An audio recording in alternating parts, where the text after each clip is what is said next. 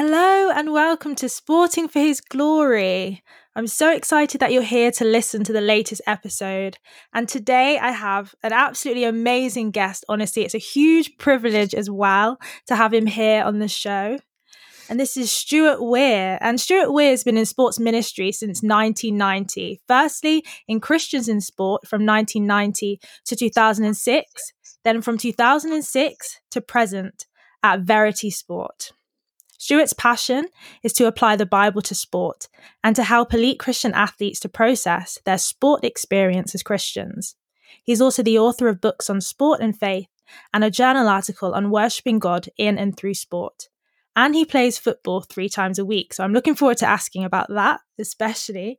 And I hope Stuart doesn't mind me mentioning that he is 73 years old, but age is just a number. So he's a man of great experience and wisdom. So thank you so much, Stuart, for being with us today. My pleasure. And I mean, the entire podcast is about the goal I scored this morning, isn't it? Yeah, definitely. And I remember my first real encounter with sports ministry and thinking about how faith and sport connects was definitely through you and through Verity Sport.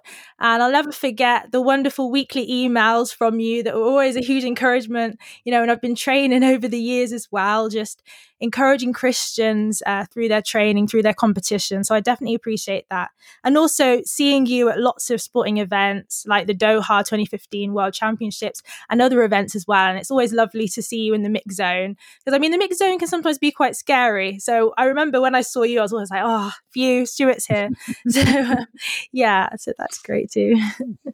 Yeah, I think it was 2015 was certainly the first major event I saw you in. And then 2017 World Championships, 2016 Paralympics, and 2019 in Dubai World Championships. Yeah. Yeah. So before we start off, as usual on the podcast, we just start with a prayer just to encourage you guys who are listening. And it's just my hope that you learn a lot from this and really just enjoy it as well. So thank you, Lord, for this moment again. Thank you, Lord, for another opportunity for us to really delve deeper into who you are, into the amazing gifts that you've given us, to the amazing things that you do through sport, Lord. And I just pray that those who listen will, learn a lot and grow in wisdom around these topics as well, Lord. And I just pray that they'll be encouraged. I pray that they'll be motivated to worship you in absolutely everything that they do, even if it isn't necessarily the spiritual things, but actually the fact that you can be worshipped through everything that we do, through our gifts, through sport. And so thank you so much for this moment. Thank you for Stuart as well, for his great experience and wisdom, all that he's done for Christians in sport in terms of encouraging Christians in the sporting world as well. So thank you, Lord. In Jesus' name, amen. Amen. Fab. So my first question actually is about football. So tell me about football. How long have you been playing, and has it always been an interest of yours? Well, football has always been an interest of mine, definitely. I played when I was young. I played when I was a student. I played as a young adult, and probably I stopped playing in my early 30s. And then suddenly, 3 years ago, I discovered something called walking football, which is just exactly the same as normal football, except you walk instead of run. And if you're 73, that's a great advantage. And I play up to 3 times a week, and I've played 3 times this week, and I've been in the winning team each time. Sometimes it's just our club, and we're just picking 2 teams to play against each other, but it's always a good thing to win. And since you asked, I did score a goal this morning. I don't score a lot of goals, but I scored today, and that's always a great moment. It never gets any less exciting. That's amazing. That's really cool. I didn't really know about walking football, but that sounds really good actually, and it's great because it makes it more accessible as well, to others, which is always amazing. And were there any other sports that you enjoyed maybe prior to even working in sport, or any other sports that you take part in? I still play a bit of golf. When I was young, I played all sorts of things. I played rugby at school, didn't really enjoy it. Played cricket, enjoyed that. I've never enjoyed running for running. I still do a bit of running, but it's just for fitness. I'm not one of these people who goes out and runs for pleasure. And I mean, there's some people who apparently run a marathon and do it all in the same day. I mean, I tell people that I've run loads of marathons. Why do it all in the same day? Yeah, no, I agree. I think I know a lot of people who do marathons, and I'm like, wow, that is a lot. You must really enjoy running or racing.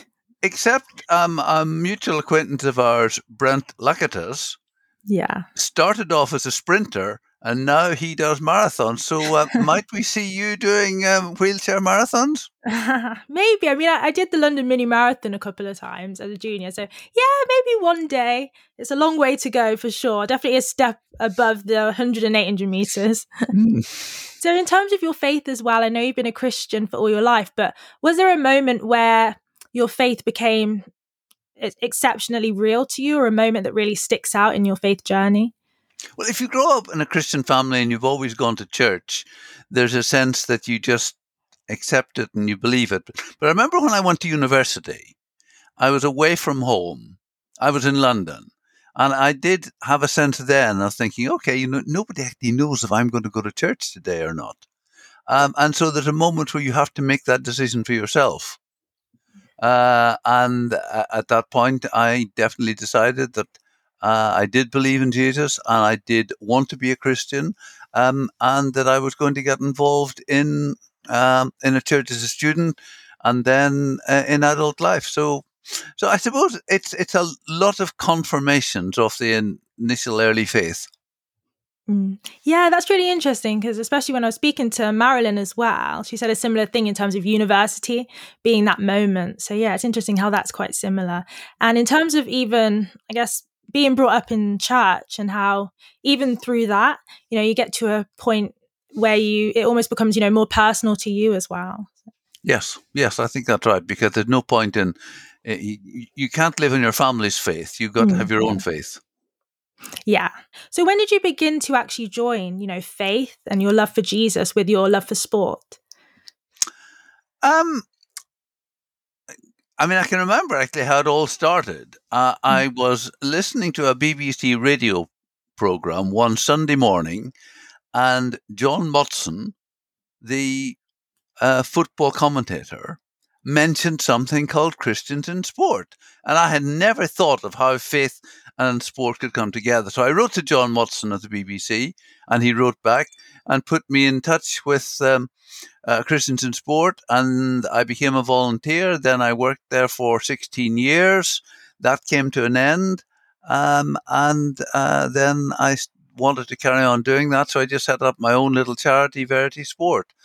But it's something very much excites me, having learned about it, because for someone like you, sport is your job. It's very much a part of your life. And so to me, it'd be quite strange if you have to be a Christian on Sunday, and the rest of the week you're an athlete. Yeah, that's really interesting. Actually, that's very thought provoking. So it's about bridging that gap. That you're one person, aren't you? So your faith is always going to impact everything that you do. So as an athlete, you have to be equipped to actually bring that into what you do, as an athlete. So in terms of applying that, so how do we actually apply, faith and the Bible to sport? Mm-hmm. I mean, I love a quote I read from a professor of theology, William Barclay, who said, some people say, I'm going to church to worship God, and that's great. But I hope they also say, I'm going to the office to worship God. I'm going to the factory to worship God. And so, and I would therefore say to you, undoubtedly you worship God with your church on Sunday, but I hope that you also feel you worship God on a Monday morning when you're doing reps around the track and your arms are falling off. But there's a sense in which you're giving everything you've got to God by using the ability that you've been given. And I mean, I remember the Olympic swimmer, Penny Haynes, said that she sometimes thought that the best worship she could offer was just giving her all and getting everything out of the talent that God had given her. given her, and recognizing, in the way that perhaps some athletes don't recognize, that the source of that ability to swim fast comes from God. Yeah, that's really amazing. It's true, because God's given us the ability to do what we do. So when we're doing it, we're giving it back to Him, I guess, essentially realizing, the source of where it's come from. You see, I'd go further and actually say that I mean, it's not, God didn't create sport as such, but God gave us bodies which enable us to go fast, to run, jump, throw, catch, propel a wheelchair at ridiculous speeds the way you do. And, that's a gift from God. And I also think, I mean, just as I, at my age, pathetic though it may be, I'm excited that I scored a goal. We are competitive. God has put a competitiveness within us. You'd be a strange person if you came off a race having finished third and you weren't thinking, oh, I wish I'd won that race. Because, that's all part of it. God has made us to want to do the best we can. And so, again, I mean, I think that is part of our worship, that we give, as you put it, our gifts back to God by just using them. Somebody I've been privileged to get to know a little bit is Shelley Ann Fraser-Price. Ridiculously, at the age of 35, running faster than ever, and the fastest woman on the planet at the moment. And she says, just let me just find exactly what she said. She said, when I stand on the line, I just remind myself, you're a child of God, and that makes me feel special. And I also think what I'm doing today, I'm doing for God. And actually, she says, when she finishes, she will actually say, I hope that you are pleased with my worship, for running is my worship, my way of worshiping God, because He has given me the talents. And another thing that I think is phenomenal, she told me that she has taught herself at the end of a race to smile, whether she's won, whether she's lost, just to smile, so that she doesn't give the impression to people, I'm cross when I lose and I'm happy when I win. But actually to feel, if I've done everything I can, if I've given it to God, I'll just say thank you and smile. Yeah, I really love that, in terms of also having that joy in what you do. And I love how she also said, she wants her running to please God, essentially. Yes. It's about pleasing God. And I love that, because I think in sport as well, it's easy to fall into that trap of, I want to please the coach. I want to please my parents. I want to please, those who are watching as well. And again, linking to identity, which I think is always a huge topic when we talk about faith and sport, how she's talking about being a child of God and that being her identity, and I guess her being grounded, in her faith in God. So what do you think about that, in terms of identity? Because I know a lot of, athletes struggle with that. Yeah. So in terms of navigating Christianity and sport, how important do you think identity is to that? Well, I mean, the problem that we have to deal with is that you're judged on your performance. If you break the world record, you're the fastest person in the world.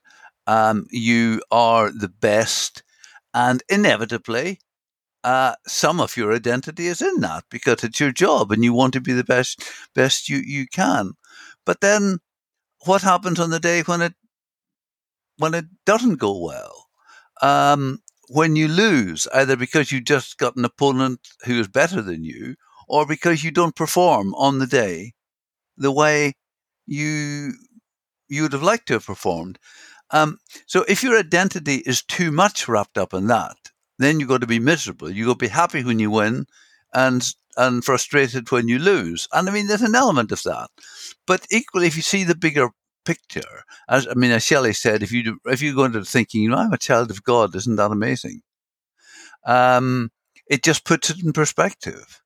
I wouldn't expect you ever to be on the start line thinking, well, I'm a Christian, so it doesn't matter whether I win or lose.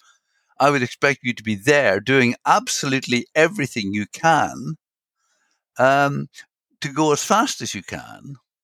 I mean, at the moment, obviously, you have got a rival who's pretty good, and that is a challenge. But I mean, you are there doing the best you can, and it matters to you what you do, because you know, years and years ago, there was a film called Chariots of Fire. And interesting, Eric Liddell ran in the 1924 Olympics in Paris. And strangely enough, 100 years later, there's going to be an Olympics in Paris. And see, Eric Liddell said, God made me for a purpose. And he also made me fast. And when I run, I feel his pleasure. And he said, not to put everything into his races would be to hold God in contempt. I'm not taking seriously the talent that God has given me. I mean, those were the words attributed to him in the film. And I think that's good to have both sides of that. When I run, I feel God's pleasure. But at the same time, if I'm not really trying as hard as I possibly can, if I haven't trained the best I can for the race, in a way, I'm, in his words, holding God in contempt, that I'm saying, well, I'm not really taking that talent that you gave me too seriously. I'm not prepared to do my side, or not prepared to work. Deep thoughts. Yeah, that's also really interesting. Yeah, because it's true. We've still got a responsibility to do something. Because I remember being asked, I think it was like through Songs of Praise, they asked like, do you pray that you'll win or something like that? Just a kind of a jokey question. But obviously at the end of the day, we still have to work hard. It's not like God just makes us win. So I think that quote that you mentioned is true in terms of the fact that actually we've got to work hard and worship God through what we do, but recognize that once we've put everything that we've got on the track or wherever it is, that's it, and knowing that our identity is still secure once we've done that. Yeah, I mean, it's a great question about whether you pray to win. I remember talking to a Kenyan elite athlete, and I said to her, what should I pray for you? And she said, pray that I win. And I thought, not sure about that. But actually, she was the world champion. So I thought, if I pray that you do the best you can, you probably will win. But I think I would draw the line at praying, because in a way, if I'm praying that one athlete wins, then I'm praying that another one doesn't. Yeah. And I mean, one of the things that I have been privileged to do is run Bible studies for athletes at events. And I remember one year at the Diamond League final, we had 4 sprint hurdlers at the Bible study, and the next day, one of them was going to win $25,000. And I was quite intrigued what the dynamics would be like. But I mean, they were great, and they just sort of prayed for each other and wished each other all the best, and sort of, I hope you run the best race you can. And one of them went out and won $25,000, and the other 3 didn't. But I mean, I thought it was great that as Christians, they were able just to separate that competitiveness. Say, look, we'll be competitive on the track tomorrow, but why shouldn't we sit down as friends tonight? And I think that sport should be like that, that, you want to be as competitive as possible on the track, but afterwards you can say well done to your opponent, and you can be friends. You don't have to hate your opponent in order to be competitive. Yeah, exactly. There's definitely a civil way to be competitive. Yeah, it's just about everybody just wants to do their best, isn't it? So yeah. So in terms of Verity Sport, how did that begin, and why did you want to create Verity Sport? Well, it was never my intention. I had been at Christian Sport for 16 years. Some changes occurred, and there really just wasn't a place for me anymore.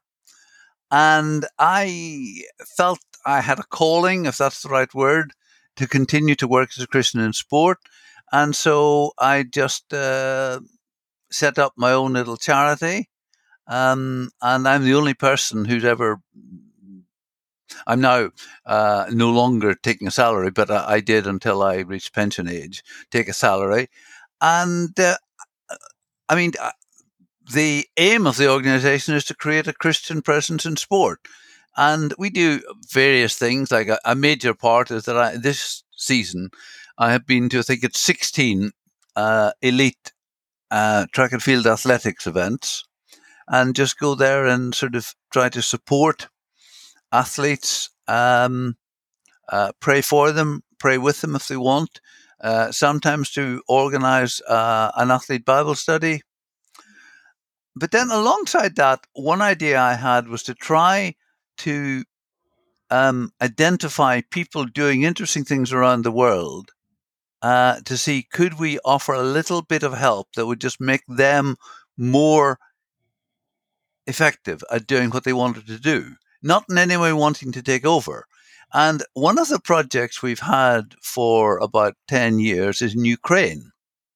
And of course, suddenly that has become a completely different issue.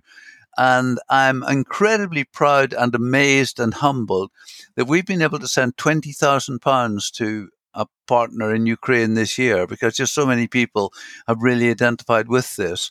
And I have good links with the Football Association, and they sent 40 large boxes of football kit to Ukraine. I mean, you can see pictures on our website, Verite, Verite, sport.org. And it's just been great to be a channel through which our generous supporters and even the Football Association have wanted to do things to help particularly children in Ukraine who have effectively lost their childhood through the war, to have an opportunity just to play some sport. Yeah, that's really good. It's really good, and it shows how, sport is empowering, for people wherever they are. Yes. And just how that can really just support and encourage, people, especially in such a difficult situation like what's going on in Ukraine. So yeah, that's really great to hear of the work you're doing. So in terms of the Bible studies, I know you do the elite Bible studies all over the world. So in terms of the Bible, how do you find the Word of God being, an encouragement to athletes? Like, how come it's a Bible study that, you decide to support athletes with? Well, I think that the Bible is God's wisdom. And, I don't have a lot of wisdom myself, so it's better if I direct them towards God's wisdom.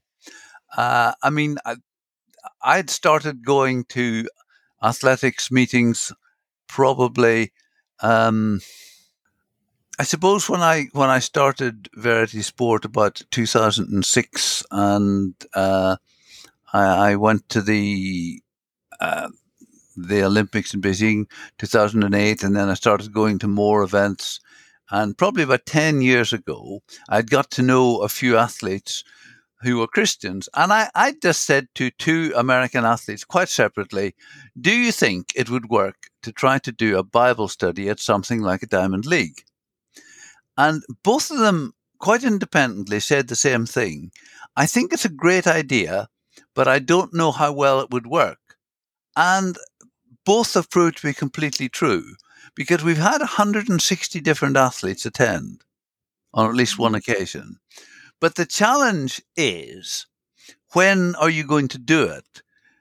Typically, we try to do it the night before. A Diamond League, people are probably there for 2 to 3 days, and you have the competition on one day, and we try to do our Bible study the night before.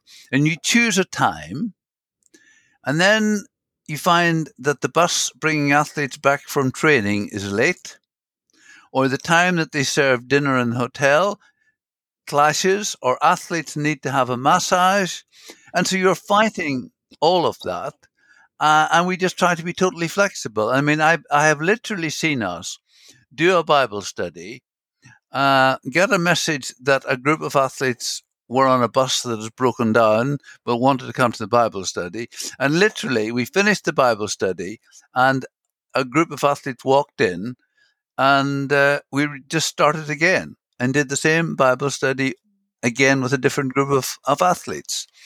And again, it's just, we're thinking of particularly American athletes who are perhaps in Europe for 3 or 4 weeks, who don't have the opportunity to go to their church. I mean, they can now these days watch services online, but actually to physically meet with other Christians is what we can offer. And, of that 160 athletes, probably about 20 would be people that I have asked. And all the others are just, one athlete comes and they bring a friend. And it just gets around that there's a Bible study and athletes who are interested come along, and we're just there to serve. And I work with a lady called Jules Wilkinson at Christians in Sport, and it's been great. I mean, all we want to do is just encourage athletes in their faith, and it seems a very glamorous life to travel around Europe competing. But it's also, it can be quite miserable that, you go to Rome and you run badly. And then you have to go, to Stockholm and run again, and your confidence is down, and you're sharing a room in a hotel with somebody you don't really get on with, and all these things. So it's not as glamorous as it seems. And you fly into Rome and on to Stockholm, and you don't see anything of the city at all. You could be anywhere. You just see a hotel and a track, and you wait around for things to happen. So just being there, and also just being there to have a coffee with somebody. Just if they're bored, we're there just to have a coffee. Not even to talk about anything religious or Christian, but just to be a friend and just to chat. And I mean, at times, I've found that, the self-confidence thing of an athlete can be a very brittle thing. And, you can a bad performance, because you're judged on your performance. And, I remember a particular athlete, I won't name the athlete, but who'd run badly in a race, and the coach had been really harsh with the athlete, saying, that why didn't you do this and why didn't you do that? Just with that athlete, I just tried to say, look, remember what you did in that race, how good you are. That's how good you are. Don't let one bad performance shatter your self-confidence, and just work hard, and I'll be praying for you, and so on. So it's often as little as that. And there's a coach and I have started the tradition of going out for an ice cream together at Diamond Leagues, which is great. I'm all for that. Yeah, that's really lovely. It's true. It's just about encouraging athletes, and it's nice, because I think sometimes when you're abroad, when you're away, it's just nice to maybe speak to someone who's impartial as well, not a coach, not necessarily family. Sometimes it's just nice to have someone just to chat to you. Like you said, it can just be as simple as that. And also to even just have a Christian presence wherever you are, like even if it's just knowing that there's an option, there's a community there. And I think that's why I think with the Bible studies, that's really great, because it is that communal sense. And also it must be nice to even just see other athletes in the room and just be like, oh wow, this person's also a Christian, and just to have that familiarity.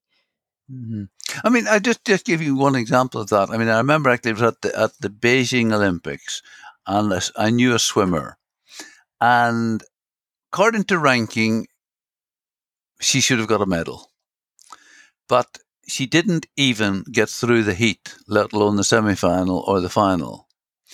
And when I talked to her afterwards, I'll never forget what she said, because she said, I can cope with having a bad day, but I feel I've let everyone else down. My parents have spent thousands of pounds flying to Beijing to see me in the final, and I'm not in the final. My coach has given endless hours to prepare me, and I failed. And I've let the team down, and funding for the sport may be down because I didn't get a medal. And I thought, golly, you're coping with your own personal disappointment, but yet there's so many other dimensions to this that, I've let my family down, I've let the coach down, I've let the team down, I've let the country down, which is an awful lot have on someone's shoulders. Yeah, definitely. It is really a lot. And like you said, I mean, the athlete life maybe isn't as luxurious and as kind of stress-free as maybe some people, think of it being. There's a lot of Yeah, pressure involved as yeah, well. And again, that's why it's great to have, Christian presence at these events, just to maybe lighten some of that pressure as well through yeah, just talking to yeah, people. yeah. So the next question is really about evangelism to some extent. So like, what Mhm. advice would you give to those, for example, listening who desire to share their faith, with people at their work, school, or with their sports teams? Hmm. Well, I would say just start by being yourself. Just being. No, I mean, so many people think Christians are a bit odd, and perhaps some of us are. But I mean, just to show that you're normal, and also just to show that your faith is actually relevant um, to every day. Um, I mean, I always love something that Tiffany Porter always said, and funnily enough, Miles mentioned used the words, but Tiffany Porter always used to say, "I never let my highs get too high or my lows get too low." And if you have the personality that can cope with that, then that is great, and there's a consistency about life. I mean, I would have to say I'm not the greatest evangelist, um, but just be yourself and just look for opportunities to serve people. Look for people to show people that you care. Notice things. Notice things. Just say well done to somebody. Say I'm really sorry that happened.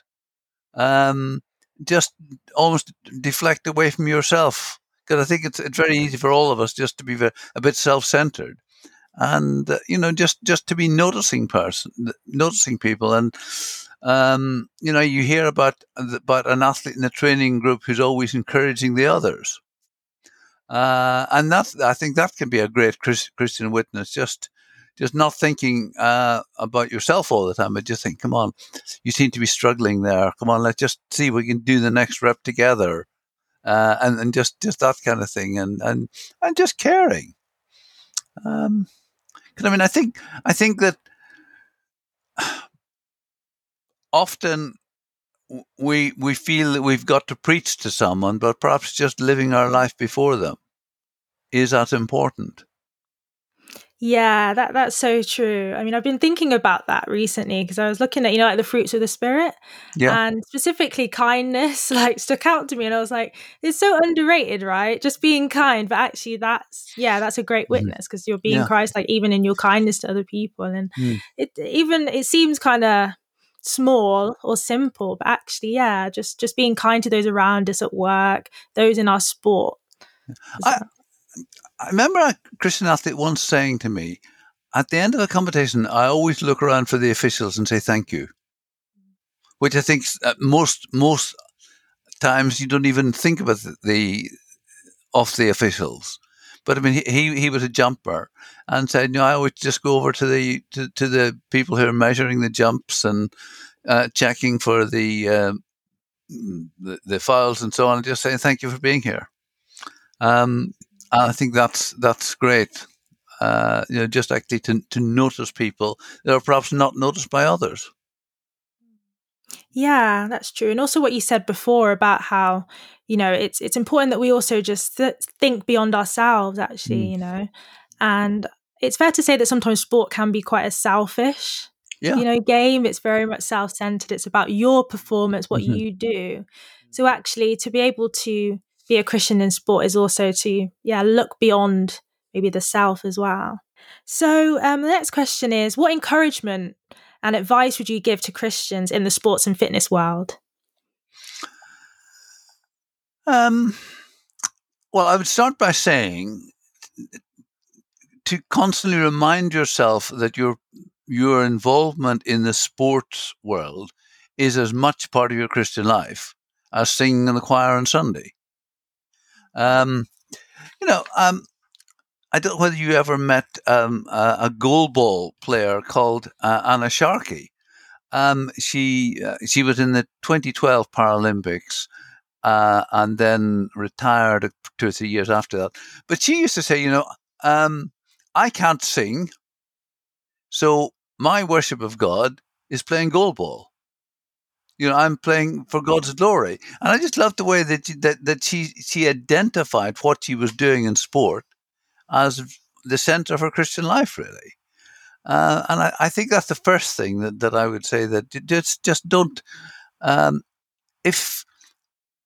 If sport is your job or an important hobby, don't begrudge the time you put into it. I mean, don't say, "Oh, I'd better not go training tonight because there's a meeting at church."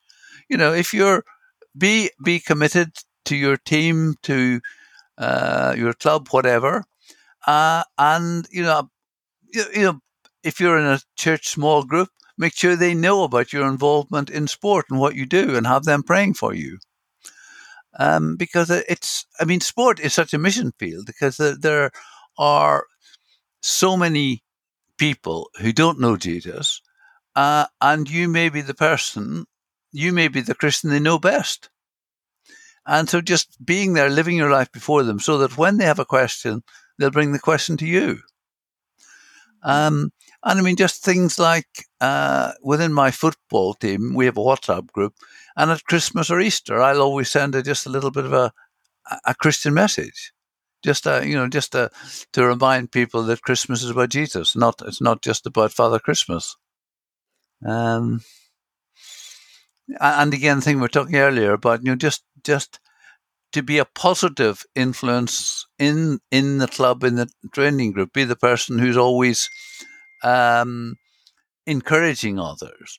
At times even the person who will do the job that nobody wants to do, like, will you sort of just tidy up a little bit at the end of training, something like that. So I just think, be there, be yourself, pray about being a witness, but don't feel you have to rush in and start preaching to people, but just live your life before them, and just show them, and of course, often people might ask you, "What did you do on Sunday?" And well, that's obviously an easy way in, by saying, "Well, I went to church," if you did. Yeah, I really love that, because I think what you're saying is extremely liberating as well, because I think we can put a lot of extra pressure on ourselves, to kind of like share faith in that perfect way, or that kind of thing. So it's true that it reflects in our lives, it shows in what we do, and actually we also shouldn't feel bad at times where, I guess, maybe faith stuff almost gets a little bit compromised. Like, I know growing up, in sport, I'd often miss like youth group at my church, and sometimes that would make me feel dreadful, but actually it's extremely liberating to know that as we do our sport, we are worshiping God and we are glorifying God, and we shouldn't separate, again, that sense of church and faith with sport, but actually they can come together. So that's great. One thing I'd just like to mention on this is, I have really loved having the opportunity to watch quite a lot of para-athletics, because it's just such a phenomenal sport, and there's some amazing people there. And just to recognize that, to me, the challenge as a writer writing about it is to bring out how amazing it is without it seeming patronizing. You know what I mean? Yes. So that you're not actually, there's a lovely story about Jean Driscoll, who was a wheelchair marathon runner, won Boston lots of times. And she tells the story that somebody came up to her and said, "Do you know, Jean, I think it's wonderful that you can do a marathon." And she said, "Do you know, you could do a marathon too, if, like me, you trained for 4 hours a day, 6 days a week." And to me, that's, when you see the person with one leg doing the high jump, it's beyond belief. When you see a blind person doing the long jump and hurtling down the runway with the coach calling out so that they know the direction to go, it is just, it's literally a leap in the dark. And the courage the courage that it takes to do things like that. I mean, I think probably, I'm sorry as a wheelchair racer, but I think my all-time favorite is the amputee high jump. You know, when you see someone take off their prosthetic and hop and go over the bar at a height, frankly, which at a club level meet, able-bodied, would be very respectable. And I just think that within your sport, there are so many phenomenal people, and everyone has got a story. Everyone has got a story. I mean, Jared Wallace, who had a dozen operations on his leg and who was a runner, and who ultimately took the decision, I want you to amputate the leg, and then I can run with the prosthetic, because if I keep the leg, I'll never be able to run. And of course, he went on to win Paralympic gold medal. Yeah. But I mean, I just wanted to put that into the podcast because I think you are an amazing person, and I think those in your sport are amazing people. Because your level of fitness and strength and everything. Sorry, just one more little story. I was once talking to Tatiana McFadden, and I used the word disability to her. And she said, not like it. And she said, I never see myself as disabled. I see myself more in terms of what I'm able to do. And she said, I often find myself in the gym next to a so-called able-bodied man. The only difference is I'm lifting heavier weights. I love that. Yeah. Yeah. Tatiana, another legend. Oh, you're just dropping all these sporting legends. Yeah. Yeah. I mean, it's true what she said, though. It's a good point. Language around disability is very interesting. That's a whole other podcast for sure. But yeah, thank you so much for mentioning that, because I think, as a para athlete as well, I sometimes question, do people really appreciate what we do? Because we train extremely hard, and honestly, there's so many impressive stories of athletes have been through all sorts of journeys in their lives and are just doing amazing things on the track and in other sports. So that is really great. And also, actually, to speak a bit of your experience, because I know you've traveled all over. So could you even share with us, all the Olympics you've been to, Paralympics, World Cups as well? Let us know, the traveling that you've done.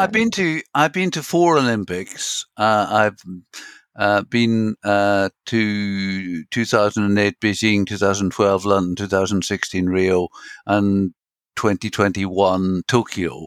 I've been to 2 Paralympics. That's 2012 and 2016. I decided not to go to Tokyo because I had to make the decision at a time when it was just uncertain whether it would happen and how it would happen. And also access to people was very difficult. So I was sad to miss that, but that seemed to be the right decision. But I mean, in terms of world championships, I've been to 7 World Athletics World Championships, and I've been to 4 IPC Para Athletics World Championships. So that was, I think it might have been.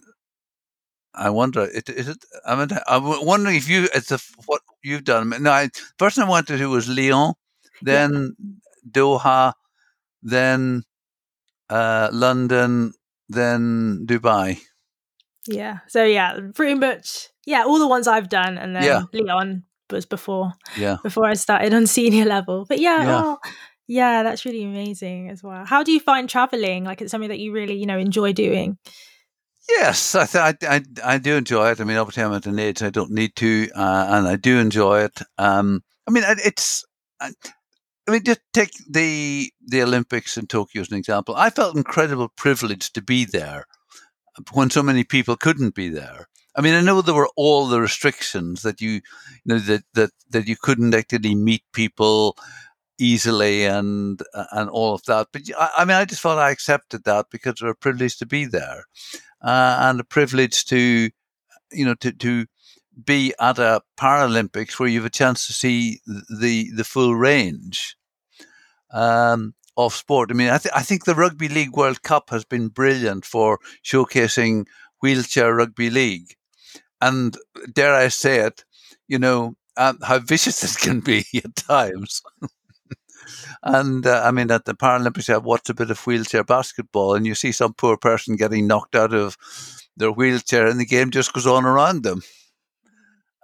Which I mean, I think that, I mean, if I may say so as an outsider, I think that's great, because it just shows it is really normal sport by competitive people. Yeah, it's just about normalizing the experience as well. And I mean, you got to do what you got to do to win. So if it means falling out your chair, then that's just part of the job.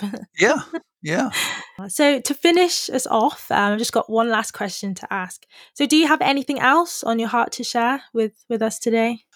I mean, I feel that I've been incredibly privileged to be able to bring the passions of sport and the passion for Jesus together, and to be able to go to the Olympics, the Paralympics, the World Cup, and call it work. I mean, that's a wonderful privilege. But the greatest privilege is actually meeting athletes and just having a little insight into their life, which most people don't get. But so I love watching people that I know compete. I'm supposed to be very dispassionate and balanced as a sports journalist. But if somebody wins, it's very hard not to get very excited. That one of the highlights of the year was being in Oregon, where Jake Whiteman won the men's 1500 meter with his father commentating in the stadium, and how he held it together beautifully and said, "Jake Whiteman is world champion, and he's my son, and I coach him." Yeah, wow. There has been some really amazing moments of sport this year. Oh, so amazing. Thank you so much, Stuart, again, for being with us today. So many amazing things to take from this. I'm looking forward to listening back for sure. And I personally feel extremely encouraged. So I really hope that you guys who have listened today, I really hope that you also are encouraged and really empowered to enjoy your sport and not feel bad about it. Know that the sport that you do is worship, and not even just sport, because I know there's people who listen who aren't necessarily athletes. Whatever you do, know that you can worship God through everything that you do. So thank you so much for listening, and we'll see you on the next episode. Bye. Bye.